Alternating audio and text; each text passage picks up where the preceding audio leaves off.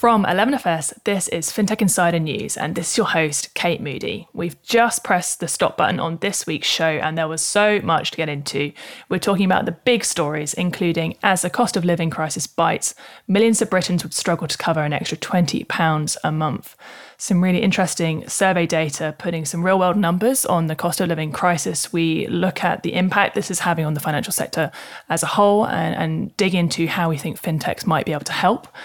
Second story is Twig acquiring Vibe Technology for more sustainable finances for Gen Z. We're joined by the CEO, Gary, who helps us understand the thinking behind this acquisition, how it fits into their wider strategy, and also deep diving into that Gen Z consumer audience, so what it takes to design and launch a product that really resonates with them.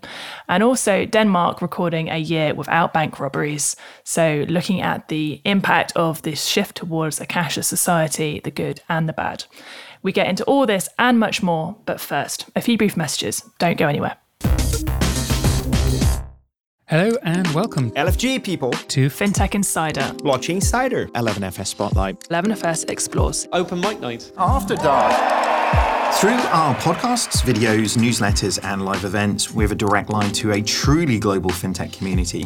So if you're looking to sponsor and collaborate on content that connects with everybody from fintech beginners to the biggest VCs, then chat to our team at sponsors@11fs.com or visit 11fs.com to find out more. Long live the community.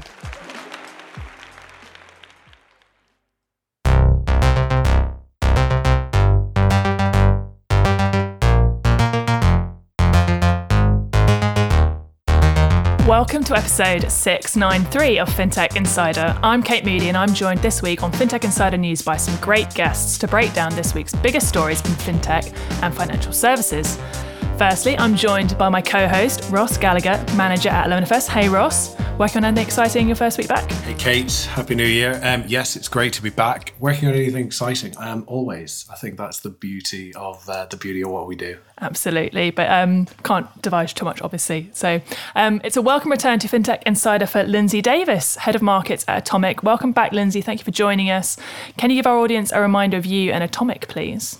Thank you for having me back at the top of the new year. Atomic, as Head of Markets, I am a part of the payroll connectivity space. We help build infrastructure for neobanks, fintech, big banks to connect to U.S. consumers' direct deposit, as well as to access income and employment verification by a unified API layer.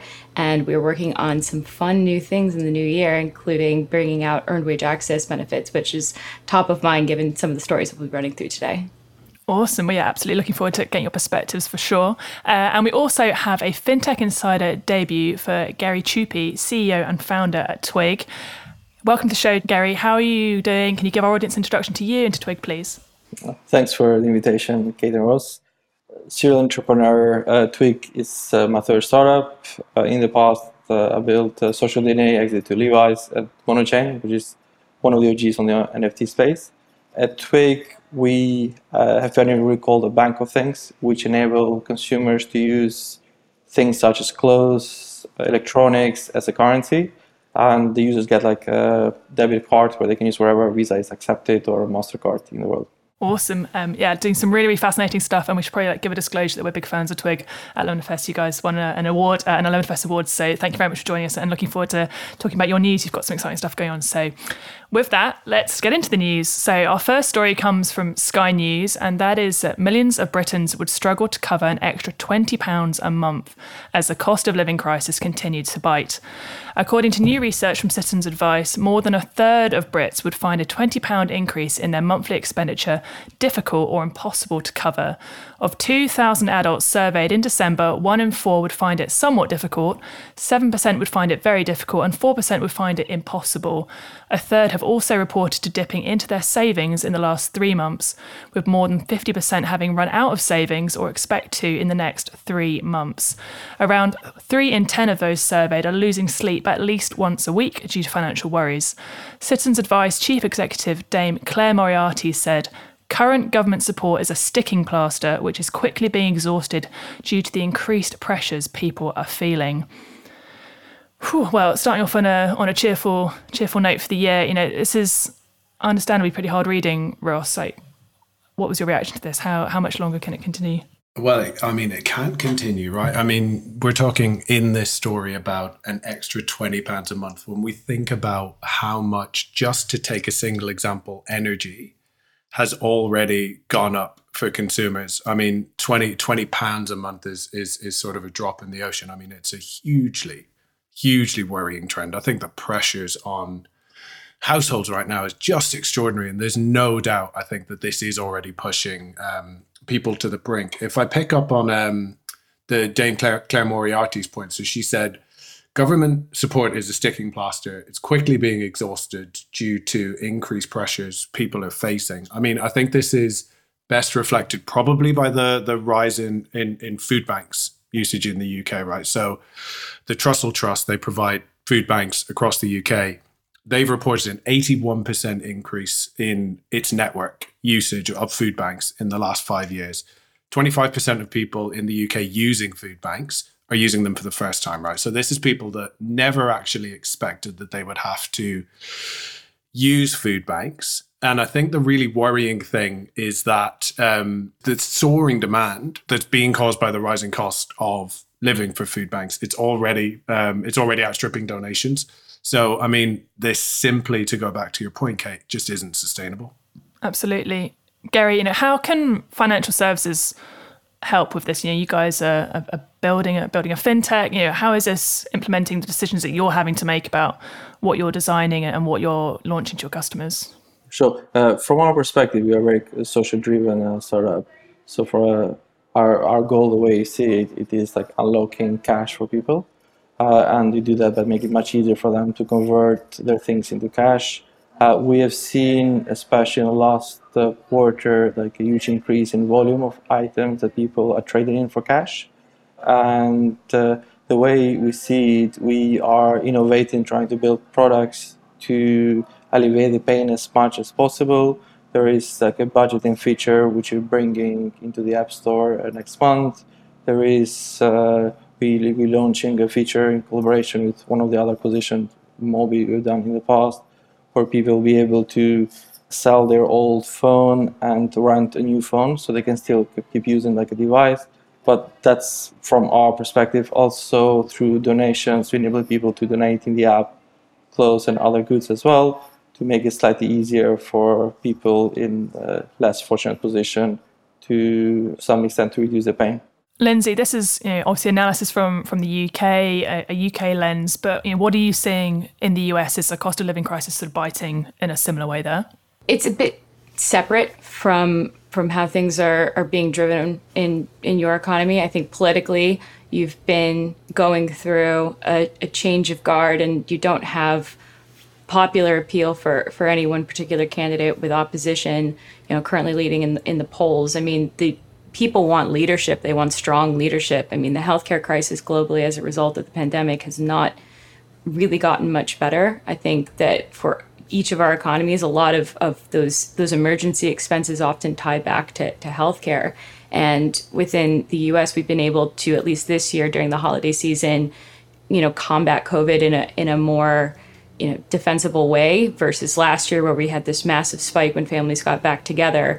But from outstripping, what is the day-to-day cost of living, inflation is not something that we've been able to rein in ourselves. And the U.S. consumer is certainly hurting. And we had a crisis earlier this year with the rising gas prices, where places known for low gas prices themselves received record highs. And those expenses, those costs at the pump, like, great, there's companies working on solving those problems, but we need, broader political alignment around helping put more money back in the pockets of consumers. Ross, I think Lindsay's obviously touched on the health impact of COVID. The research talks about the health impact of people struggling with sleep, for example. How intrinsically are financial health and physical health linked, do you think? Yeah, they're absolutely linked. And I think, when you think about who's sort of really at the sharp end of this, right? It's those most vulnerable in society, right? And I think obviously now this is a major topic of discussion. It's something that everybody's aware of. It's something that everybody's feeling themselves on a personal level. Like I said, I think households, individuals are being pushed to the brink. But I think those most vulnerable in society have been dealing with this for much longer, right? And I think there is an intrinsic link between financial health, mental health. And I think, yes, that's probably like, another wave that we need to think about, the sort of the impact on people's mental health. But I think those at the really sharp end of this have already been dealing with it for a really long time. And I think, everything that we're seeing now, particularly in the UK economy, I think speaks to a real lack of like financial resilience at a personal level. I think, lots of people, have already exhausted savings. I mean, completely gone through them. I think unsecured credit, so like credit cards, personal loans, those types of credit products, those balances are already back where they were sort of before the Great Recession. And I think we're already seeing default delinquencies on those types of products rising at record levels, right? So the impact, I think, on health, physical health, mental health, people not sleeping, et cetera, is a huge concern. Yeah, absolutely. And I suppose that point you make around resiliency, like I think that is so key. And I suppose you don't want to be too pessimistic or make too many sort of stereotypical judgments, but I find it difficult to imagine that a lot of people, and probably myself included, right, like who work in financial services, like truly understand what it's like to not have any kind of financial safety net at all. I was looking at the stats for like, the average annual salary in the UK last year, like the average median salary, I think was 33,000. That's kind of like the entry level salary for most banks, graduate schemes. It's not really, you're not really filling these organizations of individuals who are probably burning down to zero at the end of each month. And I think that's, I'd love to see fintechs kind of playing a role in helping to kind of broaden out the representativeness of people that are trying to build and design solutions in this space. Gary, I don't know, how do you guys approach recruitment? How are you trying to bring people into your teams that can truly kind of understand these situations and really empathize with your customers? Yeah, absolutely. For us, like we are very Gen Z driven, so we try to hire as many Gen Z as possible. When it comes to balance, we try to keep it as well. Most of our users are female. So when it comes to recruiting, trying to recruit more females than males, just because it's a better representative of our user base as well. It's much more difficult when it comes to tech hirings because there is like less female engineers in the market. But I think our recruitment team has done an amazing job to have relatively like a good balanced team even there. From our perspective, the way we see it is, especially the new generation had faced a lot with COVID crisis, especially the fresh graduate, the people graduated during COVID. It's been very challenging for them to even start a career. You see kind of a new generation that have become quite native to side hustles, such as like on TikTok or like making money through drop shipping, copywriting, and all these kind of new skills they can bring to employment. So essentially, it requires more open-minded towards of that skill set. It's not necessarily what is on someone's CV that people are good at. We should also see what other attributes they can bring as well that might not be as visible on someone's CV as well. Absolutely. Lindsay, so just before we wrap up on this, Strauss, and you're intrigued, you mentioned in the intro that you guys are looking at earned wage access. Was that a response to kind of the economic situation we're in? Obviously, like, some people do see earned wage access as a product that can help in these kinds of times, or was that something that was always on your roadmap and it's just happening to land at this sort of time? Well, Core to Atomic's mission is actually helping the most vulnerable members of society. So earned wage access was always something on the roadmap. Having the ability to pull that forward, given the response and the demand from our customers, hey, would you be interested in an earned wage access style product or offering this type of program? And the answer overwhelmingly was yes. So we have actually doubled down on our ability to do that with the introduction of our employer link solution at the end of last year, which will be an administrative level access element. So not only are you able to access consumer permission data, but at the employer level, you'll be able to access, again, permission data. And for us, the ability to give that consumer the data, the financial data that lives within a payroll system, whether that's your current employment, your gig economy platform, or your previous employment, that's a financial record. That's a history of your financial health, yet often overlooked by our credit bureau systems, in particular when you think of the gig economy. These consumers don't have a proper credit file by the traditional definition. However, the bureaus are evolving to start to pull this data in. And if Atomic can offer a centralized, high fidelity source of data, that is a weapon for that consumer to move and vote with their feet, to pick and choose financial services that align with their values. When you think about, the idea of investing in companies and being able to bank with a company that doesn't, support guns and carbon emission, or the ability to say, hey, I want an app that focuses on my needs as a first-time parent, or, a recent, gig economy worker that doesn't have access to benefits, because in this country, employment is tied to healthcare, and you have to be employed to get access to healthcare, which makes it a lot more challenging for us as consumers when, say, potentially there are layoffs in the economy, and that's something that's happening as we speak. Yeah, absolutely. I really like the idea of giving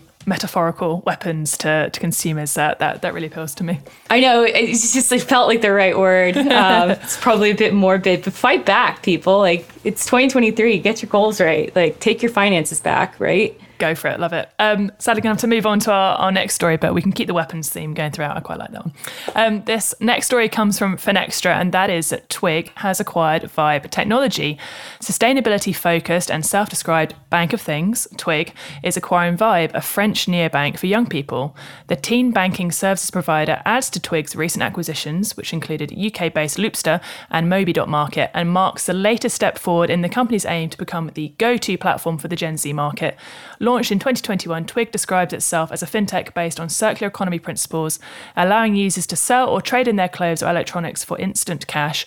Twig says it is currently the fastest growing fintech in Europe, having hit 1 million users in October, just 15 months after launching, and it follows a $35 million raise a year ago to support the startup's expansion into EU and US markets and the rollout of its Web3 payment infrastructure in a Series A round led by Fasanara Capital. Gary, always a little bit odd talking about people in the third person when you're here with me. Naturally, we should come to you first on this. Some really, really exciting news to start the year for Twig. Congratulations to the team.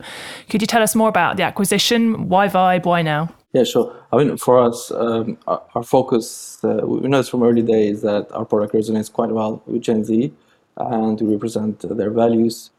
Both it comes to sustainability, but also about reducing as much waste as possible.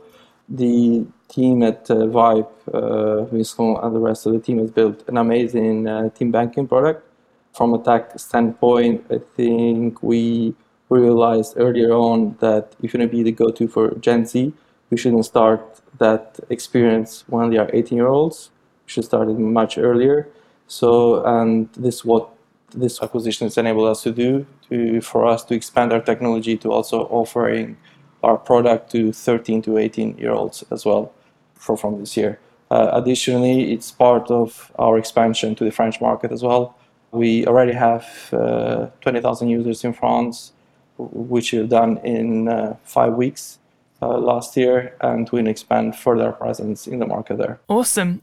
Obviously, you've touched on the fact that this allows you to reach out into that younger customer base. But what else does Buy a Neobank do, I suppose, for your product set in particular, and that maybe the future product set that you might take to market that you didn't have in the locker before? Yeah, sure. For us, this is mostly technology driven because we want to, one of our key goals this year it is to offer team banking. And this is what enables us to do not just in the French market, but also in UK, rest of Europe, and quite soon in US as well. That's the core focus of the deal. Awesome. Ross, what was your response to this news? What did you think? Well, Gary, first of all, congratulations. I mean, some staggering numbers there. I mean, the fastest growing fintech in Europe in no time at all. The number of users that you sort of mentioned in France really in no time at all. So it shows, I think, that, that I think actually it's the point that you made about reflecting Gen Z's values, and they're clearly sort of reacting to that and responding to it in a positive way in terms of how they're adopting the proposition. So I think that's great. I think my major takeaway, Gary, from what you said was about, sort of capturing consumers earlier, right? And being able to sort of help them develop those more positive financial behaviors, right? And I think actually there's a neat link back to, I think, Lindsay, your point on finishing the previous story was, it's that point about empowerment, right? And giving people those tools, those habits, those behaviors. And I think the earlier that you can capture them and sort of share those tools, help them develop those more positive financial habits and behaviors, I think is great. So from that perspective, I think the acquisition makes perfect sense, right? Yeah, absolutely. Like besides financial literacy, it's also something to make people more aware. Is like climate literacy as well, because sooner people are educated about to make better decisions on their lifestyle that has impact to the environment, whether positive or negative, we will see a big reshape of the society as you know it. Lindsay, have you seen anything like this, like what Twig are doing in the US? Is there anything operating in a similar space? In terms of the circular finance and the ESG space, yes. Previous to this role at Atomic, I was the head of fintech reporting over at CB Insights, where one of my fintech trends to watch in 2019 was actually the explosion of ESG. And it did eventually happen. However, it took a market crisis and a correction to start to see that ESG as a portfolio component actually performed much better, because these companies initially in theory were performing more responsibly and doing better for the economy, which actually is good for, again, the bottom line at the end. So in terms of the resiliency of it as an investment class, and then also to Gary's point, we do have a very similar ethos among younger demographics where they care about their impact on the environment. You see an abundance of new consumer packaged goods companies championing less use of single plastics, the ability to recycle your clothing and get credit towards recycled clothing on their platform. Like these have been around for a couple of years now, so it's nice to see an application not only tie that initial offering as a product set as people go into the new year cleaning out their closets, but then, hey, here's actually your wallet to actually start to use those funds versus creating a separate account, which often goes delinquent. I think it's a very smart way of tying it all together holistically. And I'd be curious to see, where you can actually play on that theme in terms of adding on adjacent solutions, whether that's not only investing in today in tech stocks and in portfolios where there are a number of companies offering solutions like that, but then into a retirement account. Hey, long term, I believe that this is sustainably going to, reduce the carbon footprint of my portfolio. I want to back my retirement on that. I think that playing to strong values is, again, even when you think about politics, like you need to generate people to want to care about something. And this is something that younger demographics have voiced and championed, and I'm certain we'll see more of. Absolutely, 100%. I think it's interesting. Obviously, I've been at Lemonfest for a couple of years now, and I remember when we first started Lemonfest and we were talking to our clients about new spaces they should explore. We would talk about sustainability, and a lot of our clients would kind of see it as a bit of a oh, isn't that kind of cute, and isn't that something that's oh, it's fun and it's interesting, but no one's actually really going to form a behavior around it. No one's actually going to change what they're doing financially because of it. And I think now that dial has really shifted, and we're starting to see people recognize, driven by Gen Z in particular, this is a customer group which is incoming, and if you're not prepared for it, then you're really going to struggle. Gary, I suppose I'm really intrigued to know, did you guys decide on the value proposition first and then identify Gen Z as the right market for it, or did you decide on the customer group first and then work the proposition back from that?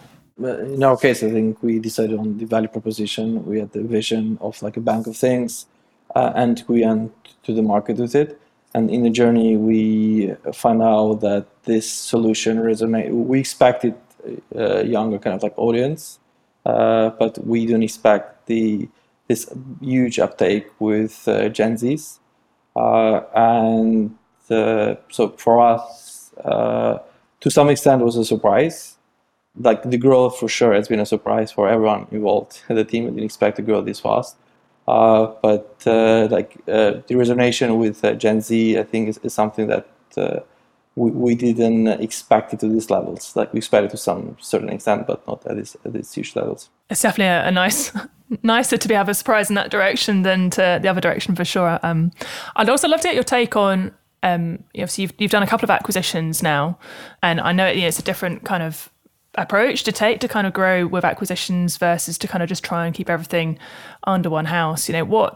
What's driven that? Like what's kind of driven your decision to go towards acquisitions, and what impact has that had on your business and on the team? Sure. From our perspective, like we're growing organically, like very fast on its own, but the way you see it, especially the current climate, it's there is many good opportunities in the market that can enable us to grow inorganically as well. So typically, it's, I guess, to some extent, it's a contrarian approach from a founder's perspective, because what you are taught, it is just focus on your business, focus on a niche, don't go even after a big market, just trying to grow as fast, get as much of that niche as possible. Whereas our approach, it is that we are looking for ways how to reach the 2024 targets in 2023, how to reach 2025 targets in 2024. And I believe that acquisitions can enable us to do that much faster. In all the 3 acquisitions we've done so far have had like a strategic input into the company, and it's all part of our kind of a growth strategy. And we believe we just have started literally as a business, and there is a big opportunity for us. But also with the current climate, is many good opportunities, and I believe this year will be an M&A year in the fintech space. It's going to be a lot of consolidation in the market, and for us, I think we'll be open for more acquisitions this year as well. So the way we see it, it is at the moment it is a winter time in the tech space, and during the winter time, it is a time that we can use to innovate and grow.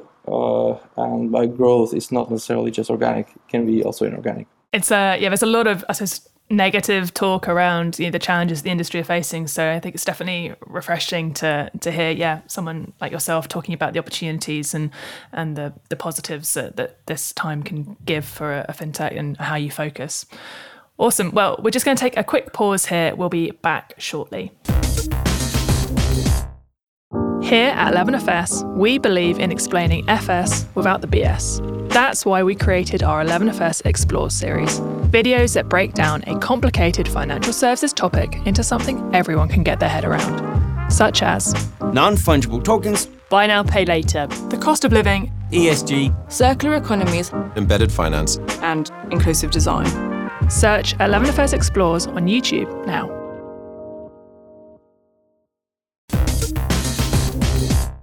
Welcome back. Let's get into our next story, and that is from Finextra, and it's that fintechs are calling for clarity over open banking reforms.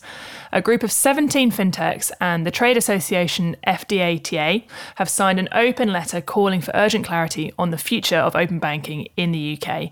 It comes after UK authorities last week published an update on plans for a successor to the Open Banking Implementation Entity, the OBIE, but provided little concrete detail on the governance of the future body or its funding mechanism. A strategic working group chaired by Brian Zhang is set to report back on some of the issues in January.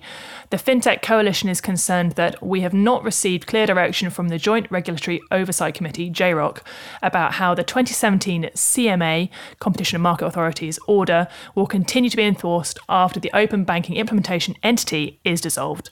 The group is calling for an acceleration of the process to define the future governance and enforcement of open banking in 2023. To find out more, we heard from Paul Lloyd, CMO and co-founder at Snoop App, a co-signer of the letter. So let's hear from him now. With over 6 million people using open banking, it's undoubtedly been a huge policy success, but it's clear that the potential affords the UK a far greater opportunity.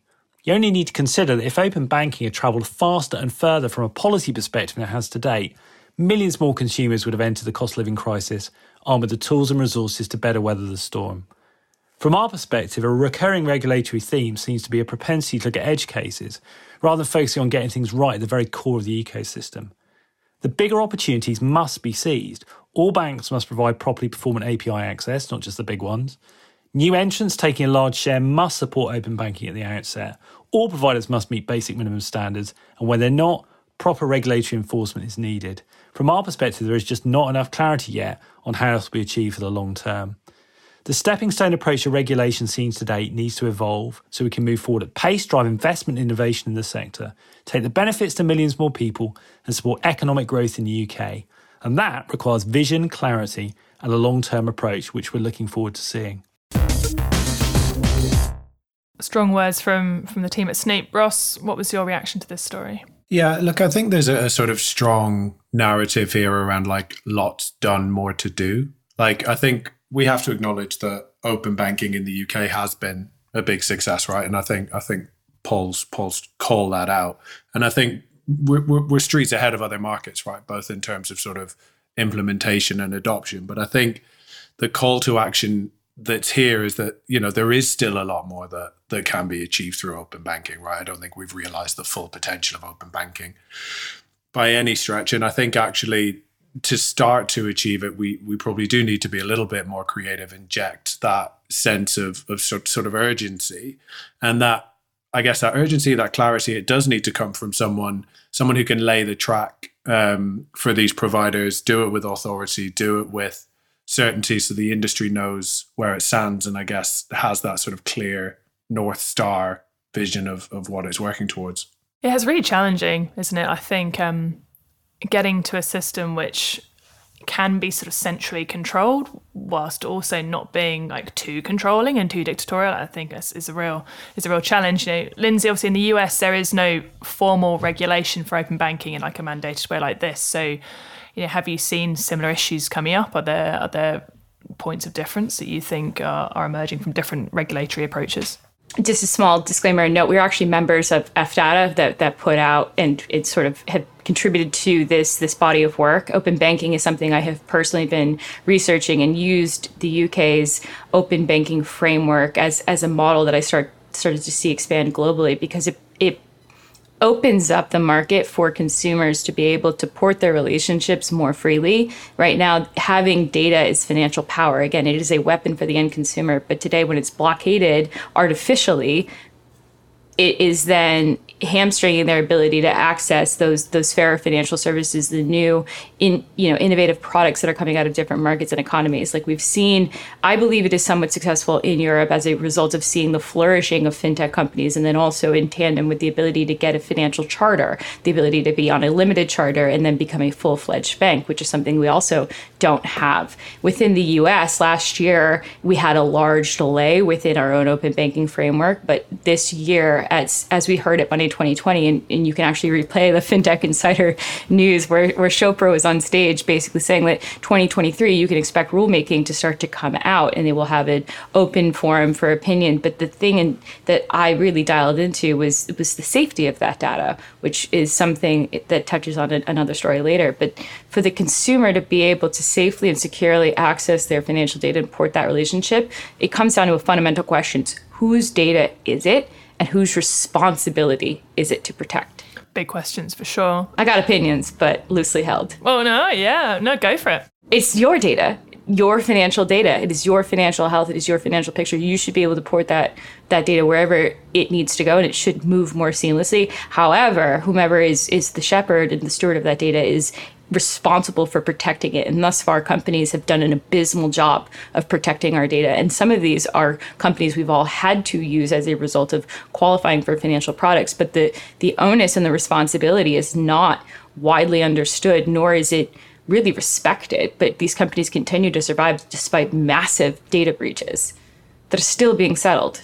Opinions very much welcome, for sure. Gary, how big a factor is open banking in what you guys are building? It has a very, very important factor, especially when it comes to like payments, depositing into the accounts of the users, and just make it much easier for users to move from one player to another player. It helps democratizing the whole financial services industry. It makes it much easier for entrepreneurs to innovate in the space. It enables a more efficient way for financial service company to operate, and so the way you see it is like truly beneficial. And to some extent, we feel lucky. It's an opportunity for us to be a British startup because it's much more advanced than what we've seen in US or the rest of Europe. So I think it's been it's something that it's impacting the industry in a positive way, and we'll love to see more innovation coming through it as well. What would you like to see coming further down the line? What would help support like your growth mission at Twig? The way we see it when it comes to just like, for instance, I was mentioning, like there is a budget tool that we are about to launch, and what makes it quite powerful, it is that through open banking, we're gonna have access to, the users will have access into organizing their data, not just the Twig data, but also the data they have with the traditional banks and so on. We especially with new kind of like ways you can use AI as well. The way I see the role of a business is to make people's life easier, and we want to find more innovative way to make our users' life easier. But in general, just like it's better ways to manage people's finances. Going back to the topic we talked earlier on, that especially now more than ever, we need to find clever ways to make £100 stretch for more than in the past. Ross, do you think this letter will actually make a difference? Like, is it going to change anything or drive towards any of those outcomes that Gary was talking about? I hope it will. I mean, I think what this coalition is saying is like, let's be more ambitious, right? Like let's step up to the plate. And I think we need to see that in 2023, right? Picking up on Gary's point. I mean, the financial tools that are going to be most important in the context of the rising cost of living that I know we've talked about quite a bit, but the tools that are going to get people through those are tools like Snoop, right? You know, tools that help you manage your spending, that give you that better visibility, that better control. You know, tools like even ClearScore, for example, you wouldn't necessarily think of as a financial product. But of course, you know, through APIs, they connect in with the providers, they can share user data, and they can get you better rates on financial products, right? It's a clear use case. So I think, you know, we have made clear strides in that sense, but, you know, could they go further? I mean, yes, and I think there's clear evidence that says once you provide that visibility, once you give consumers greater visibility and control over their finances, that actually they need more, they demand more and more quickly. They want to understand, how do they build better financial habits? How do they make their money go further? So I think in the context of 2023, I hope that we do see the things that they're asking for. Fingers crossed. I'm to move us on to our next story now, sadly. And that comes from Business Leader, and it's that Stripe has been ranked the world's most valuable fintech in 2022. New research from Utility Bidder has revealed US fintech Stripe as the most valuable in the world in 2022, standing at a cool $95 billion. Rounding out the top three are the UK-based Checkout.com at $40 billion and Revolut at $33 billion. Stripe achieved unicorn status in 2014, 4 years after its founding. The research also revealed that prop tech startup Picasso reached unicorn status the fastest out of all the companies on the list, taking less than 6 months to reach a valuation of $1 billion. Wow. It is followed by multi-chain NFT platform Magic Eden, which achieved the status in 9 months. The United States took the crown for fintech capital of the world, surprise, surprise, being home to 132 companies with a unicorn status, and US companies make up over 50% of all companies on the list. The UK has the second highest number of fintechs, valued at over $1 billion, with a total of 26. Except for one of these being based in Peterborough, all of the rest are based in London. Well, my first reaction to the story is I wanted to know which fintech is based in Peterborough. I feel like I don't know which one. Ross, do you know which one that is? I don't, but my first reaction was also shout out to Peterborough. Yeah. What was your reaction to this news, Ross? Were you taken by surprise by any of it? Look, I mean, I think my initial reaction was, if we weren't skeptical about, you know, valuations before, then I think we probably should be now, right? I mean, I love Stripe, and I love the way that they keep innovating, and, you know, an example being how they've sort of started to pay out in USDC, sort of bringing more people in more geographies into sort of formal financial services and all that sort of stuff, I think is hugely impactful. But I think valuations, it's only sort of like one lens, right? And I think it doesn't necessarily speak to sort of strong business fundamentals. And I think actually, Gary, if we go back to the Twig story, right? And I think, we talked about sort of investors, but I think from a VC perspective, I'd love to see VCs sort of prioritize investments where there is an obvious sort of like environmental or social or governance sort of upside, right? Because I think that speaks to a more complete view of those sorts of relevant fundamentals. I think if businesses are accounting for sustainability and the impact that they're going to have on the world around them, then I think that's a better indicator of future success. Gary, what's your view? Should ESG be part of valuations? So absolutely, I couldn't agree more. From the beginning, our ethos has been that sustainability and capitalism can coexist, and we like to see, because for us as entrepreneurs, we might have like thousands or millions of ideas what new business to build, but they also should spend more time to focus on not just on the impact on the shareholders, but also the impact on other stakeholders as well, such as environment, sustainability, but also on social causes that the business can create. So I agree with Ross. This is just one side of the story, just on the valuation, because it tells like what the impact they have on the shareholders. But we love to see more on the impact they can have on society, like jobs created, also on the impact they have on the environment, and impact on other kind of like sides that business can be impactful as well. Stripe and Revolut and Checkout, I think it's a great win for the UK fintech ecosystem, because you can see some of the fastest growing like fintechs on the top ranks come from like UK, from London in particular, and it looks like Peterborough as well. It's contributing to the case. But it also shows that UK and London in particular has managed to create a good hub when like new fintech startups can be kind of grown into like unicorns and decacorns in relatively like super fast time as well. Yeah, it's definitely a good representation or a good reflection of the UK ecosystem, as you say. But I think obviously, Lindsay's here. Lindsay, you need to kind of take the kudos for the US becoming the fintech capital of the world on behalf of your whole nation. But I mean, it's great that, and unsurprising that the US has that crown. Is it also like, maybe if we're being a little bit causing conflict, like, is it a little bit depressing that there's still so much fintech concentrated in the US? Should there be more of a spread, globally, to try and diversify a bit more? When you think about the US businesses like Stripe that have been able to be successful, it's because they are addressing multi-trillion-dollar TAMs as well as going global. So Stripe has expanded across multiple countries at this point. So their ability to expand their global footprint and to service those local markets is what has positioned them to be as successful as it has been. I think when you think back to the environment, sustainability and social responsibilities elements of it, corporate social responsibility is fundamentally important as a company to go public. So they will be measured against that as a publicly traded company. And they're one of the last darlings to have been rumored to not be rumored to go public, given what's going on in the current markets. And again, they're well capitalized to remain private. However, if you look at Adyen, its European contender, they went public and saw enormous success in the public markets, and that's as a European-based company.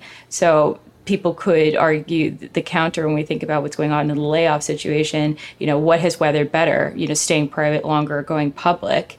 The markets want opportunity. I think at the end of the day, for the consumer, if they want opportunity to invest in the upside of that, the only way to do that at a public point of access is in the public markets, in the equity markets. So when these companies stay private for too long, we actually don't benefit from it. So we're celebrating lists of companies that have stayed private too long, in my opinion.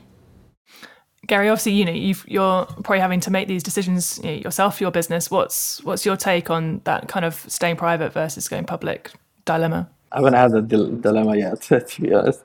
But it's in the end of the day, as the key difference, like for my friends that are running like public companies, it is that the public market focus it forces you on short-termism. It makes you kind of like focus on the next quarter. Whereas being private, you can focus more on the long impact and realizing your vision. So that's the take from my friends. In general, when it comes to layoffs, we would have seen that there's like less layoffs from some of the equivalent on the public market.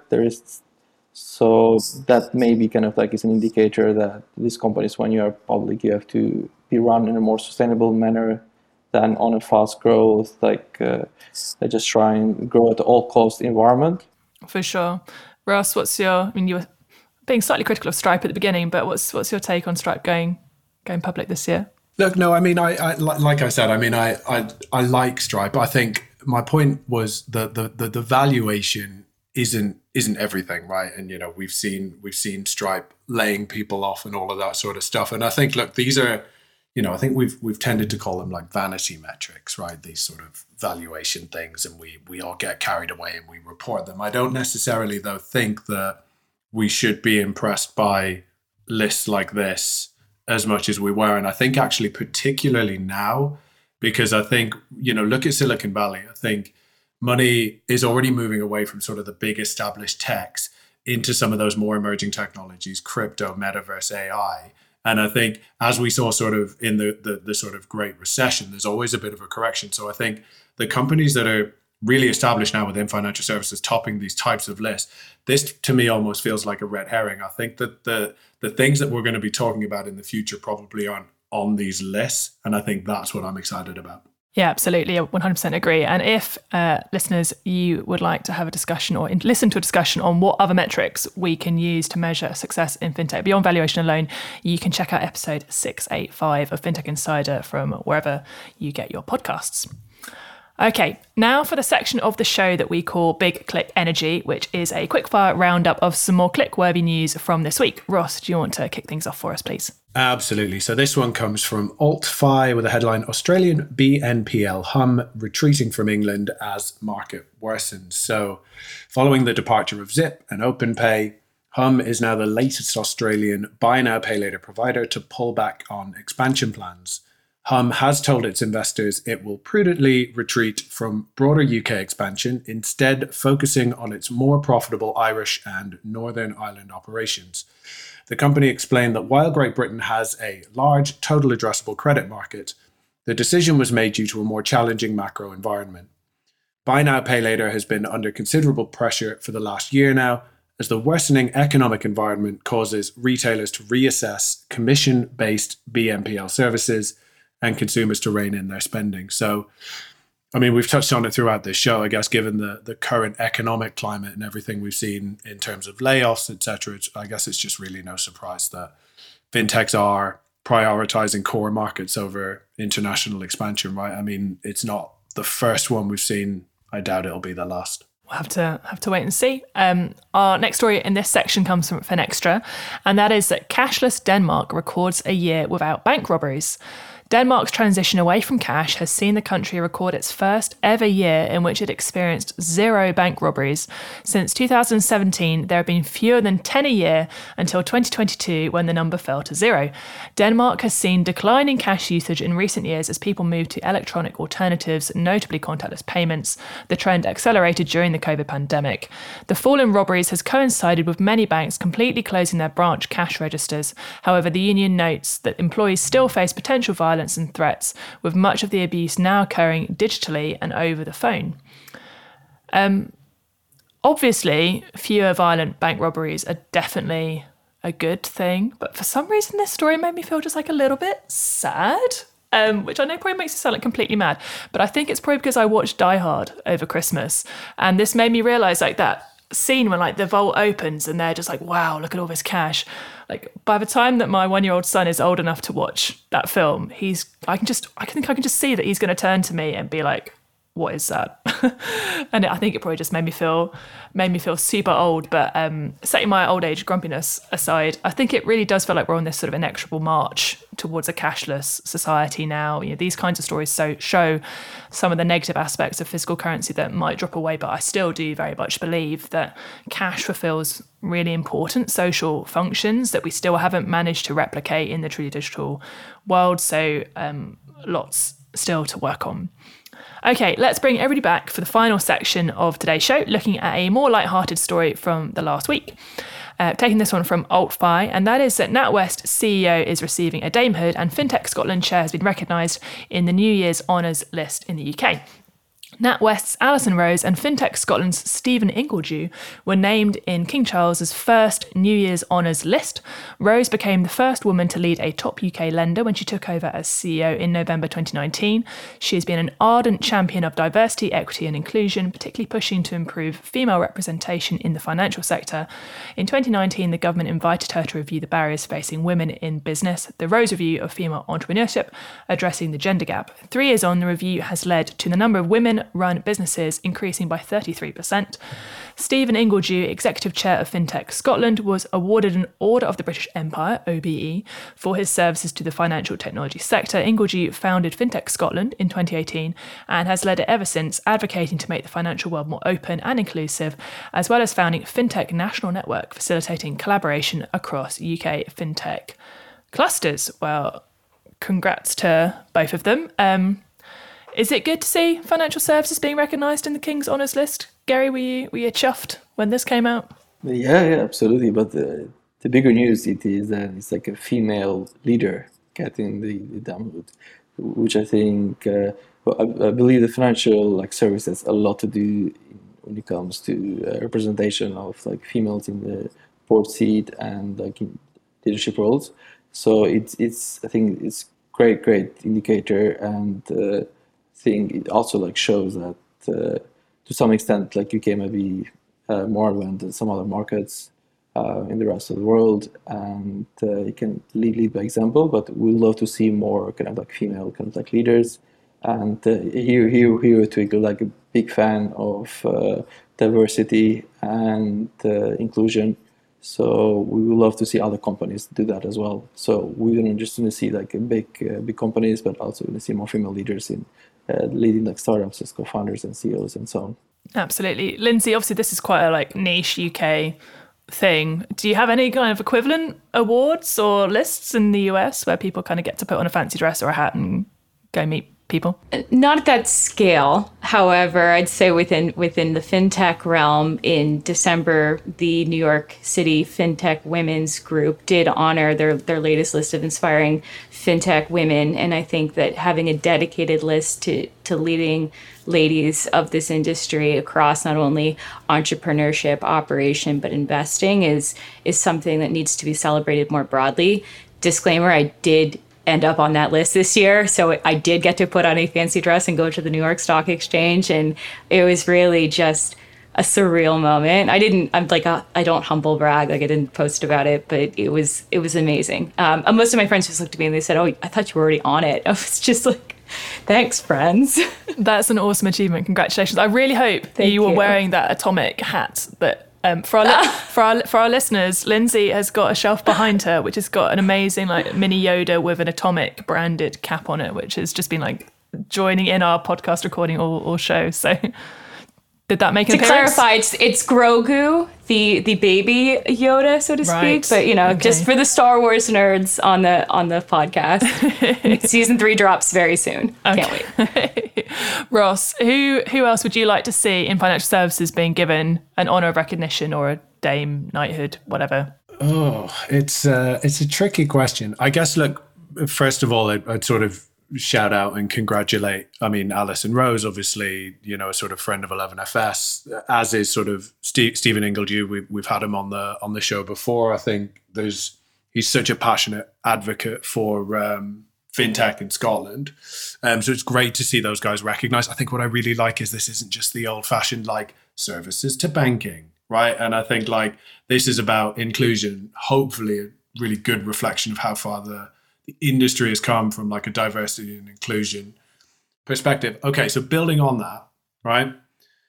Rather than give my honor, which I'm sure everybody will be just dying for, rather than giving that to like a single person, I'm going to give it to like all the people slaving away in like the back like of banks trying to keep all of these like legacy core systems together, present some sort of front end experience that's, you know, dressed up as being like truly digital. I think those are my real heroes. It's very noble of you. I appreciate that. Gary, who are you giving your award to? To me, it's a similar like tone to Ross. It is the everyday people working in this large like companies, but also like startups, just trying to make like an impact every day. Like a smaller impact, just everything adds up in the end to like a big wave in the industry.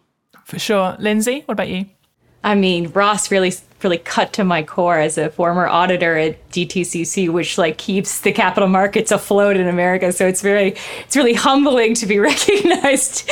I would say I could do that for you. I'm going to give it to the frontline customer support reps that are tirelessly working for consumers through back office issues, especially during travel season when we think through like all the different delays and weather concerns, like the people that get the least amount of love and frustration first and foremost as an affrontage. Like without them, like none of us could have made it home for the holidays. Many of us couldn't have transferred money or done these, you know, day-to-day requirements that are we think are happening just by magic, but there's really a human in the loop. So kudos to them. Kudos indeed. I think mine would have to go. I mean, I think he's already got a CBE, which I think is Commander of the British Empire.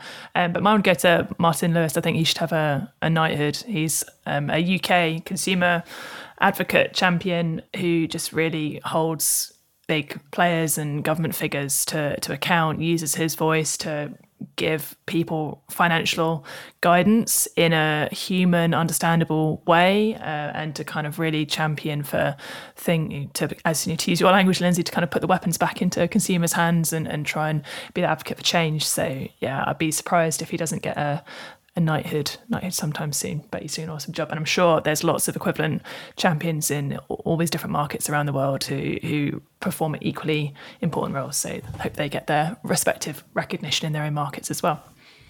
I think that probably wraps up this week's news show. Thank you so much to today's guests. Where can people find out a bit more about you, Lindsay? Yeah, I'm Lindsay at atomicfi.com or on Twitter at LCDavis1225.